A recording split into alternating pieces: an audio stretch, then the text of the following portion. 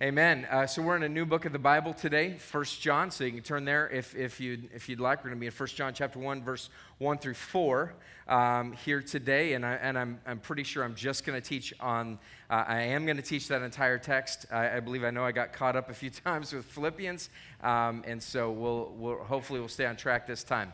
That's a complete lie, but we'll see. So we're in the book of 1 John.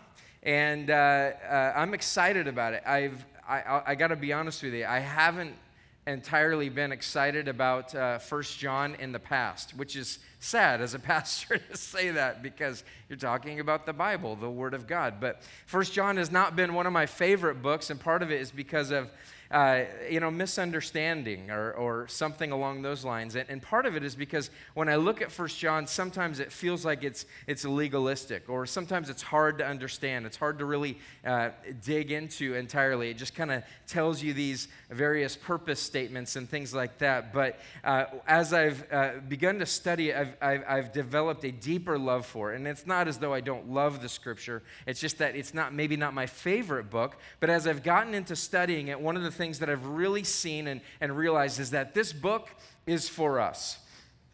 And really every book of the Bible is for us. It's about us. It's for us to learn from. But in this time period, as we've gone through Philippians and really tried to break down exactly what is the gospel in our lives, what isn't it, and what is it.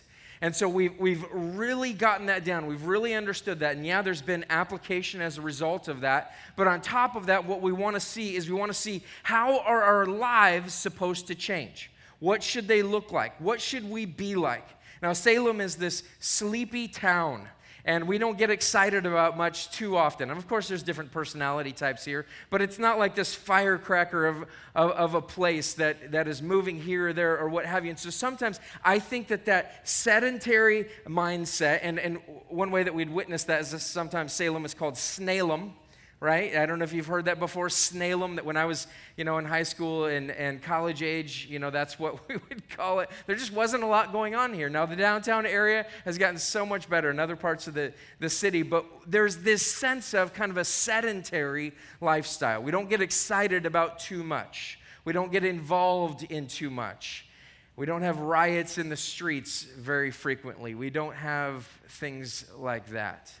And so it may be difficult for us to really get excited about something and really see life change happen in us, to see God actually move on us and to change us and to actually maneuver in our hearts to cause us to be different people. Now, I say this frequently, but I want to continue to say it, and that is that I'm not doing Christianity. I'm not doing church planting or leading a church or something like that along with the other elders. I'm not doing that just because it's something to do. I have other things that I could do. But this is something that I want to do, and this is what I want to be a part of, and I deeply want to be involved in Christianity, but I'm not doing it just to do it.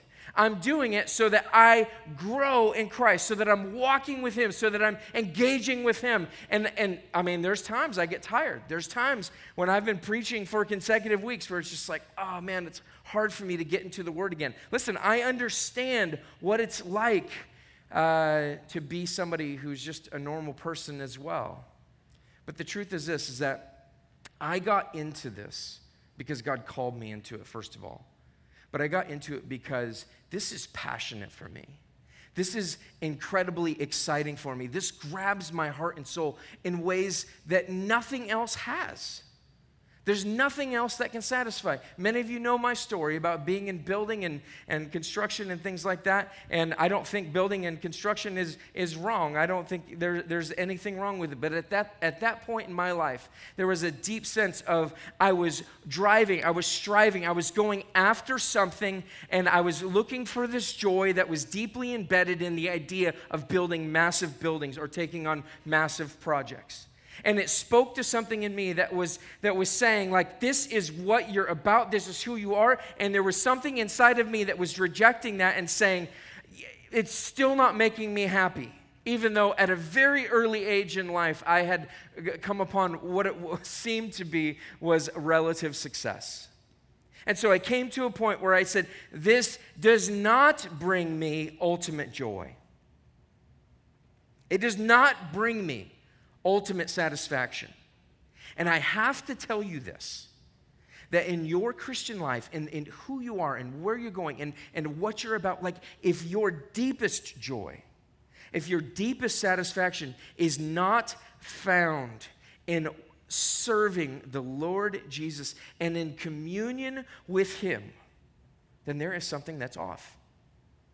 And John very pointedly points out for us that if this is not true in your life, if this is not true of you, then there is a problem. And the hard truth is this. The hard truth is that you may have always believed that you were walking with Jesus. You may have always believed that you had a relationship with God. You may have always believed that you've just been in it. You've been a moral person. You've been all these things. And yet it's not true. That you're not in. That you're really not a part of it. Now, I'm not here to shake your foundations, but John is. John is. So let's listen to John because and let me tell you, that's why the book's uncomfortable for me. So I hope that you're uncomfortable as well with me because I think that's the reason why he wrote it, was to make us uncomfortable. Let's read the first 4 verses, and I'll give you some background on this because you're going to be fairly confused when I get done reading this. So it says this, that which was from the beginning, which we have heard, which we have seen with our eyes, which we have looked upon and have touched with our hands, concerning the word of life. The life was made manifest, and we have seen it and testified to it and proclaimed to you the eternal life, which was with the Father and was made manifest to us. That which we have seen and heard, we proclaim also to you, so that you too may have fellowship with us. And indeed, our fellowship is with the Father and with His Son, Jesus Christ. And we are writing these things so that our joy may be complete. Now, there's a couple of purpose statements in there. If you look back into verse 3, so that you too may have fellowship with us. So that you too may have fellowship with us. Secondly, which I think is kind of the overarching theme of the book, and that is, and we are writing these things so that our joy may be complete. A completed joy, like the fullest joy that you could possibly imagine. The joy that you're seeking after in your relationships, in your money, in whatever it is. He's saying this. He's saying that there is a deeper fellowship, there's a deeper joy than you could ever imagine that happens when you get this, when you understand it. Now, he has several other purpose statements throughout the book. And those purpose statements, Danny Aiken outlines them for us. There's 4 of them. The first one is we write this to make our joy complete, chapter 1, verse 4. The second one is this, I write this to you so that you will not sin, chapter 2, verse 1. Number 3, I'm writing these things to you about those who are trying to lead you astray, chapter 2, verse 26. Number 4, I'm writing these things to you who believe in the name of the Son of God so that you may know that you have eternal life. Now think about the practical implications of all these things that are being said here. The practical implications are, I want you to have real joy. I want you to be focused on not sinning. I want you to be focused on that because of what the gospel has done for you. I want that to work its way out in your life. I don't want to give that sermon right now. I could. I'm not going to. That's for somebody else. The third one, he's saying there are people who are coming into your church, and really many people say that John is writing this to correct theological error, which is our issue as well. I'll come back to that in just a second. And then the last thing, so that you would have assurance, so that you would know that you have relationship with God. Do you know that you have relationship with God? Do you know? You could put a stake in the ground, you could write something on a piece of paper, but there is something about it that is just, it's confounding on some level. John says there's a way to know but it's not the way that you think. That's for later in the series. I'll leave you hanging with that. The biggest problem is this. There's false teachers. They're coming into the church. We see it all the time. I won't mention their names right now, but there's prosperity gospel, which we've talked about extensively through Philippians. There's people who question the existence of hell, or the idea of eternal punishment, and they assert a universal salvation, like everyone's in. We should just live in that reality, that kind of a thing. There's all kinds of people who would distort the truth of the gospel. There's other religions. Some of my neighbors are this way. Fantastic people. We love hanging out with them.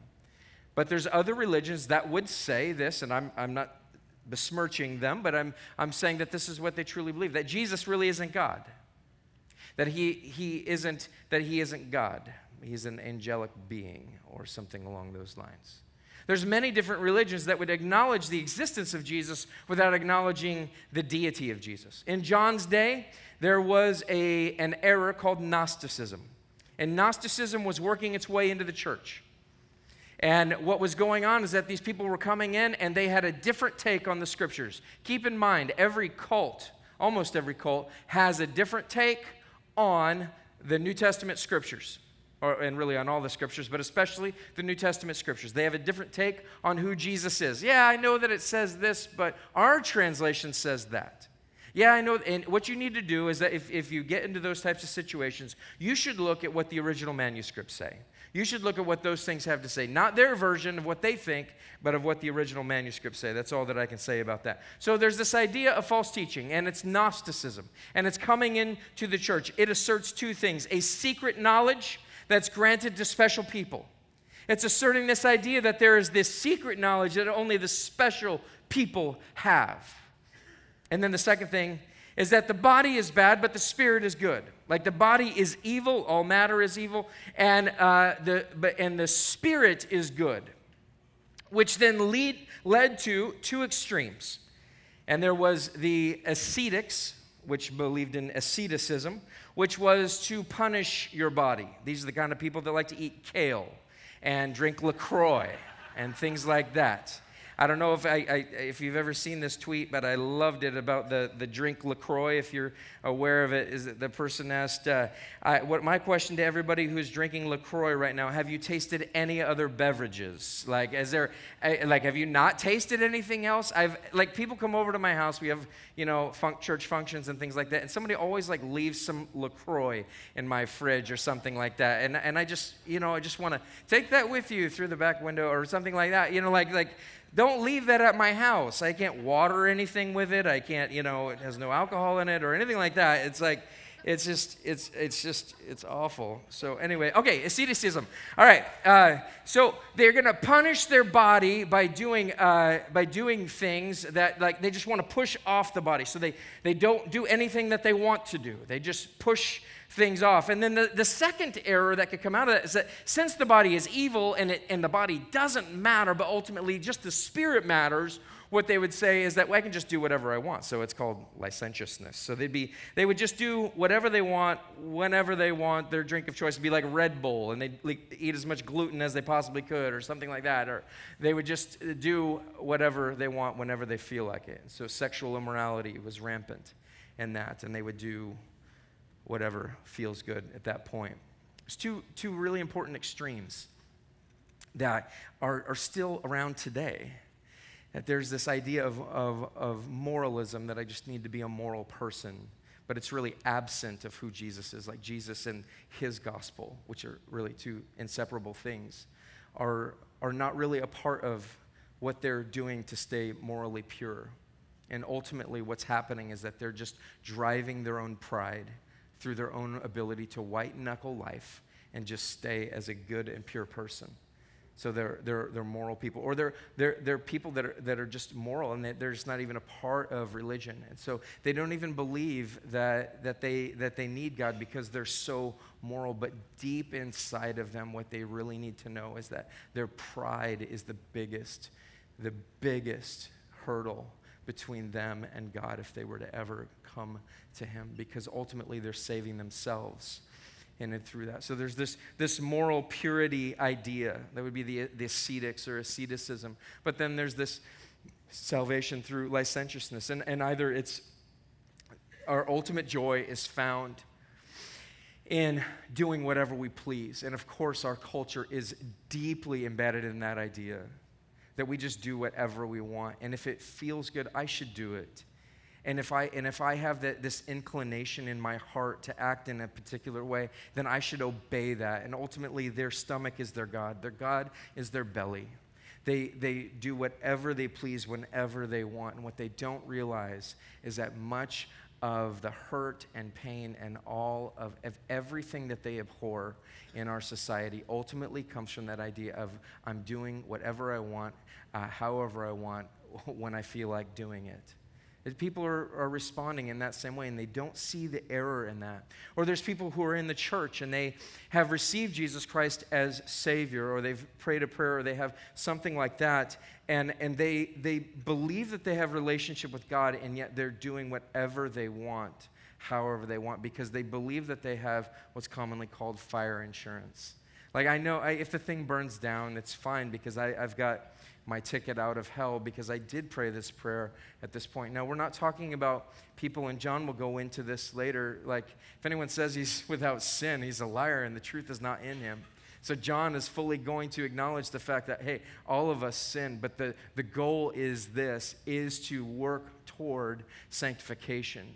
And so what he's saying is that the people who would sin on a regular basis, fully knowing that this is against God and participating in that and not growing in this, that there's a deep problem with that. There's a deep issue. I see this many times with people who are Christian people who say that they're walking with Jesus, and yet instead of abiding by the Word of God and not engaging in sexual immorality prior to marriage or even during marriage, it's just a part of their life. And so prior to getting married, they're like, let's shack up together. Let's sleep together prior to us getting married. And if that's you today, I want you to know that I'm not here to make you feel guilty, that the blood of Jesus covers that sin. But that's one of the biggest problems in our society. Why not test drive the car before I actually buy it? And that is not real love. All that is I just want to hedge my bets here. I just want to make sure that this is what I want to do. I don't trust you enough to wait. I don't trust God enough to wait on him. But it's not just that kind of stuff. It's essentially just saying, I'm good right where I'm at. I'm okay with the area that I'm in right now. I don't really need to grow beyond where I am. I don't really need to get out of the things that I'm involved with. And that's a real issue. It doesn't matter what it is. The reason why we want to engage with the Scripture on a regular basis is to come to a point where we're convicted on a regular basis, and that to the world that sounds horrible. Like, you want to feel guilty all the time? No, I want to find points in my life to apply the gospel of Jesus Christ and his joy for me. I want to find these areas in my life, like, where is my ultimate joy residing? And I'm getting into the end of the sermon now, so I better go back. Okay, so what he says, there's three things that I think David Allen, a commentator, really points out that I think it just really kind of clarifies what this passage is saying. And what he says is this, is that yes, John is combating false teaching, and he does so in three areas, through eternally, historically, and experientially. So he's going to combat this false teaching through those three areas, and he's going to communicate to us what needs to happen as a result. And so what John does is he's really going to help us see and know and understand where this false teaching is getting it wrong and how it affects who we are. It's an incredibly big point. What you believe about God comes out in your life. Whatever you believe about God comes out in your life. These two different theological errors were believing this, that either Jesus wasn't God and he was just a man, or he was just a man and he wasn't God. Or did I say that backwards? Either he was God, or he was just man. That's what I meant to say. So he didn't have a physical body and he was just God. or he was just a physical body and he wasn't God. That kind of a thing.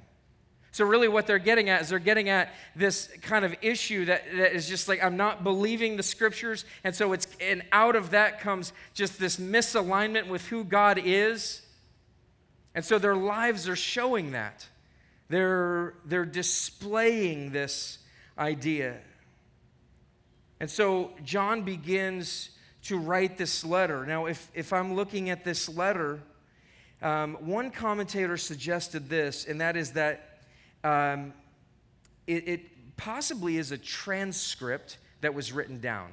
But of course he says, I'm writing these things to you, but who knows? I don't know. What makes the most sense to me is that it sounds like something John has spoken, and it was written down and sent to other churches. So it is a letter, but ultimately what it looks like to me is that it begins speaking that which was from the beginning. He comes up on stage, or he comes up in front of this church, and he just begins to speak. And he says, that which was from the beginning, which we have heard, which we have seen with our eyes, which we've looked upon, which we've touched with our hands. What's he talking about there? He says, the thing that is eternal, the thing that's always existed, the thing that's always been. And this is kind of John's mode of operation, that John wants to begin his discourses, he wants to begin his letters, he begins his gospel with this, the Gospel of John, a different book of the Bible if you're unfamiliar. John 1, verse 1, in the beginning was the Word, and the Word was with God, and the Word was God. He was in the beginning with God. All things were made through Him, and without Him was not anything made that was made. In Him was life, and the life was the light of men. John is really wants to get across to us, He's in the beginning, He's eternal. What do you believe about God? How is Gnosticism, he says to the church, coming into our lives, and how is it changing what the real scriptures have to say? John says this, there's a problem in your church. It begins with understanding who Jesus actually is, that he has eternally existed. He's the uncreated one. Without him was not anything made that was made. He's with God. He has eternal attributes. And then he goes on to, so that's the eternal aspect. Then he goes on to the historical aspect. Look at what he's talking about. He's saying, he is God. People who believe he was just a man, he's a good man, he's a good moral teacher, he's all those things. Hey, never mind that. You don't know what you're talking about. That's jacked up teaching. He is God. He's eternally existed. And then look what he goes into next, the historical element, which we have heard. He's saying, I am an eyewitness. Me and the other apostles, the other disciples who saw him. He said, we have heard him. I didn't just hear him. He wasn't just a phantom, as some might have believed about him, but we've also seen him. We saw the guy. We saw him. Listen to how incredible this is. You're reading an ancient manuscript, whether it's a transcript or just a letter, it doesn't matter. This was written down, and we have proof of it. And this guy is saying, listen, I was there. I saw him. It's firsthand account information. It's an eyewitness account. He's saying, I saw him. I heard him. With my own eyes, with our eyes, these are the other witnesses, which we looked upon and have touched with our hands. It wasn't like he was a ghost. So you go to shake his hand and you're like, whoa, like, that was awkward. Where's your hand? No, he says, I've seen him, I've touched him, and he's the eternally existent one. From eternity past, he has always existed. So then he goes a little bit further and he says, concerning the word of life. Concerning the word of life. So he gives us a little bit more information about who this person is. He's talking about Jesus. I'll just give it away right now. But he says, concerning the word of life. Now, why is Jesus called the word of life? It's because the message and the person of Jesus Christ are inseparable. Jesus is the gospel. Jesus is the gospel. But he's also a word that brings life. He's also a word that brings life. That's why John 1, chapter 1, not 1 John chapter 1, verse 1, but John 1, which I just read for you, he says, in the beginning was the Word. The Word is like the action of God. He carries out the purposes of God. In the beginning was the Word. He existed, and the Word was with God. And the Word was God. Wasn't a God, was God. This is Jesus. John refers to him as the Word. He refers to him as the Word of life right here. It is in and through him that you get life. Verse 2, the life was made manifest. Now, this is an excursion right here in the middle of his commentary. And this is kind of why, of course, when you're writing, he's not like editing a Word document. I'll back that up. I'm going to say something else here. No, it's just like put a dash and then just say something else or repeat what I'm saying. The Word was made manifest. Think about this. You're sitting in this ancient church. It's candlelight. I don't know. And he stops what he's saying. And he says, the Word was made manifest. It was made to appear. Like this person who is the Word of life, who was with God and was God, all things were created through him, he was made manifest. He appeared. He was there. I saw him. We have seen it. Look at what he's saying. How could you believe what these Gnostic idiots are saying? And to us, how could you believe what culture is telling you? How could you believe what you are telling you? How could you believe that just through your moral goodness that somehow you're going to have life? How could you believe that through doing whatever you want and saying, oh yeah, I believe in Jesus? How could you believe this? Look at who Jesus is. We've seen it. And I'm not just seeing it, but I'm testifying to it. I'm talking about it. If you've seen him, you're going to testify about him. Have you seen Jesus work in your life? You're going to testify about it. Have you experienced him? Enough of this, keeping your religion to yourself. I'm not saying cram it down someone's throat. I'm talking about being a normal person who has the love of Jesus residing in them. If you've seen him, you want to testify about it. And then he says, and proclaim to you the eternal life. You're going to testify about what Jesus has done in your life, how you've seen him work in your life, how you've experienced him in everyday life. You're going to love that. If you've experienced Jesus, you're going to want to testify about it. Now, this is the experiential part. We talked about the eternal part. We talked about the historical part. We're getting into the experiential part. We're going to proclaim to you, church, that is being influenced by false teachers. That's us as well. We're going to proclaim to you the eternal life. This is where you get life. This is where you get eternality, which was with the Father. That's Jesus.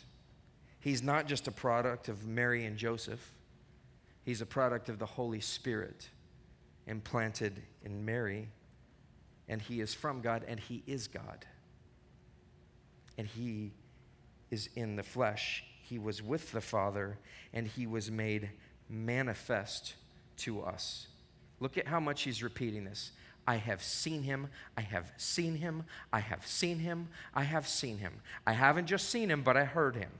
I wasn't just seeing things, I heard him. So if I'm seeing things, then I'm also, hearing things. But it's more than that. It wasn't just a phantom. I experienced him. I experienced him. That which we've seen and heard, we proclaim to you also. John is saying, you must hear about this. Why must you hear about this? Look at the next verse, or the next section. So that you too may have fellowship with us. I think that's kind of a kind way of him saying, I'm saying this so that you can know that you're actually in the church, that you're actually a believer. I'm saying this so that you could see that you are actually a part of the faith. And it's not just that, it's saying this, that fellowship isn't created out of doctrinal fuzziness, but out of theological clarity. Oftentimes in the life of the church, we get pushback because we believe what the Bible says. And all of the various genres that are in Scripture, understanding them correctly and properly. We believe what the Bible says about how God is the one who initiates salvation. We believe what the Bible says about how God is the creator and sustainer of faith. He's the one who's chosen who would believe in him. And yet we say, how do we know who's chosen? I don't know. We've just been told to evangelize. We've been told to create disciples. We've been told to testify, to proclaim, to bring proclamation to the city of Salem and to the world about who Jesus is. That's our job. We don't get to worry about that. What is our job? It is to glory in the amazing magnitude of who God is. See, fellowship isn't created through doctrinal fuzziness. It is created through theological clarity. And when we have theological clarity, especially on this point, this is Jesus. He's eternally existent. He has always existed. In him is life. The only way to the Father is through him. If we decide, you know what, we're not going to talk about, some of these things because they're just kind of divisive or whatever, enough with that. John says, I must bring the truth to you. I must bring this clarity to you. Otherwise, we don't have fellowship. Otherwise, we don't have anything in common. Otherwise, we're not connected at the deepest level. We must be connected at the deepest level in order for there to be true and abiding fellowship. And at the deepest level, the person who believes the truth about God is the person who glories in even the most difficult things of the Scriptures and says, oh, who can know the mind of the Lord? How unsearchable are his judgment, inscrutable his ways. I mean, God is amazing with the way that he has worked and how he has created salvation for me. And I, as a little peon, as his creation, as his created work, the only thing I get to say is, hallelujah. God be praised because of what he's done. I don't get to argue with it. Our fellowship comes out of the clarity that we have. But the question is this, do we have real fellowship? Do we have real fellowship, or is it what we have come to know as fellowship within the American church? Fellowship in the American church it could be any number of things. You could make a description of it, and you could say, I have fellowship with people. I have some Christian friends. Okay. What that normally means is I have some people that I know that are also Christians. They don't hold me accountable. I'm not really talking about the Scriptures with them. I know them. I know that they have gone to church before, and so therefore that's what it is. I'm not saying that's what your issue is. I'm just saying that's what most people is, and probably you too. But I'm not saying that is your issue. It's like I know some people, but I'm not really connected with them. Are you somebody who just comes to church and you never connect with other people outside of church? Do you have a deep and abiding fellowship with other people that begins in Jesus, which I'll come to in just a second, but do you have a deep and abiding fellowship with people that are at the church? Not just this church. I mean, it could be at any Bible-believing church in this city. But do you have a fellowship with people? Or are you a bench warmer who comes and goes and you're not connected with people? Now, people blame the church. Well, they didn't say hi to me. They didn't, whatever. Be an adult. And join the things that we've created for you to be a part of. There's hardly anything that, we're bound to catch you eventually. We're going to find you eventually, and we're going to force you to get into one of these groups. It's going to be amazing, and then you're going to have real fellowship. No, we have all kinds of things, not just here at the church, but connection with other people. And we do this because we want you to engage in the fellowship that is with us. We want you to believe rightly. We want you to possess the truth of Jesus Christ as described in the Scriptures. And he says that you too may have fellowship with us, and indeed our fellowship is with the Father and with his Son, Jesus Christ. He's saying our fellowship is not just around a series of ideals that have to do with social justice. Now, we talk about living outward all the time, and that's because, well, we want our inward life to be right with loving Jesus. Loving Jesus, and all that means out of the Scriptures. But that must also translate into, if you love Jesus, and if that's real, then what's going to happen is other things in your life. Other things are going to take place. You're going to care about the people that are in your neighborhood. You're going to love the people that are around you. Instead of responding with hate on Facebook, you're going to respond with love. Instead of having political battles every day, and I hope if you go to Outward Church that you would keep your political mind to yourself. And that you would emphasize the things of Jesus. And yes, there are things that have been politicized that are the things of Jesus. We believe that immigrants should be cared for and not abused. Want to offend the right there?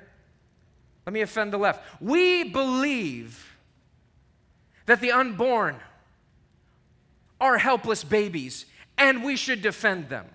We believe. Let's emphasize the things of Jesus. We have fellowship in the things of Jesus. We do not have fellowship in the Republican Party. We do not have fellowship in the Democratic Party. We have fellowship because of it is with the Father and with his Son, Jesus Christ, that we have a right relationship. Why? Because we have placed our hope and trust in Jesus Christ alone. My hope is not in the political happenings of the day. My hope is not in the wars that could be started. My hope is not in anything like my paycheck or my family or my home. My hope is in Jesus Christ. Jesus Christ is the only thing that can save me. Why? Because he's the only one who went to the cross for you. He's the only one that died for you. He's the only one who is eternal, God in the flesh, who did that for you. And when you trust in him, it changes you. Is there a change? Is there a change in your life? Have you gone on believing I can do whatever I want? Have you gone on believing I'll save myself through my moral standing?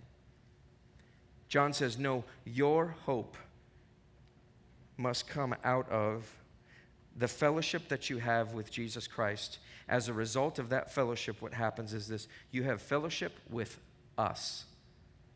Not just us, but true believers in Jesus Christ. Lastly, and we're writing these things so that our joy may be complete. Where does joy come from?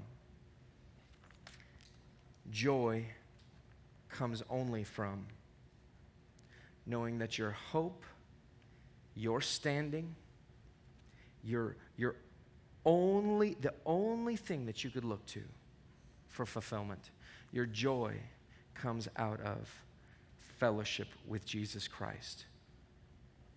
This is the experiential element, ladies and gentlemen. Do you have experience with Jesus? Is Jesus just a historical figure for you?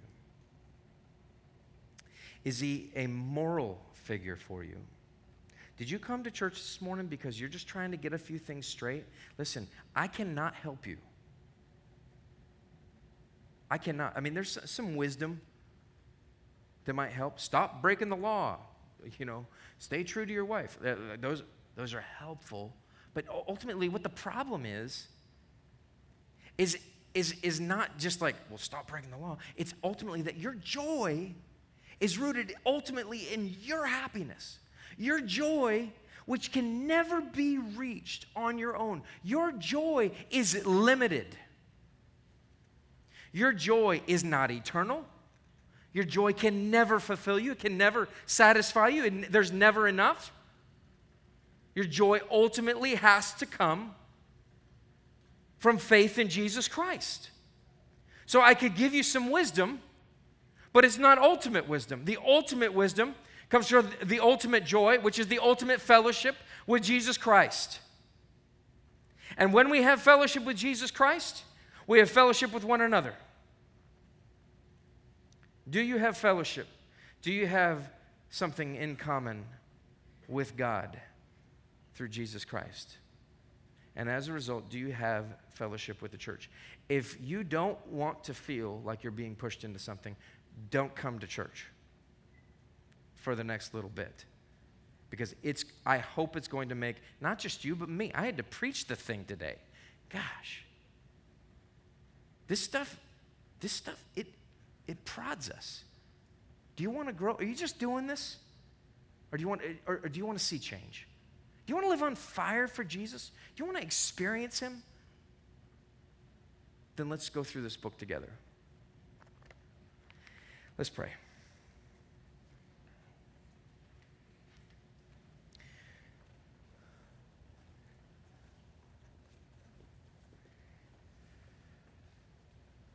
Lord Jesus, I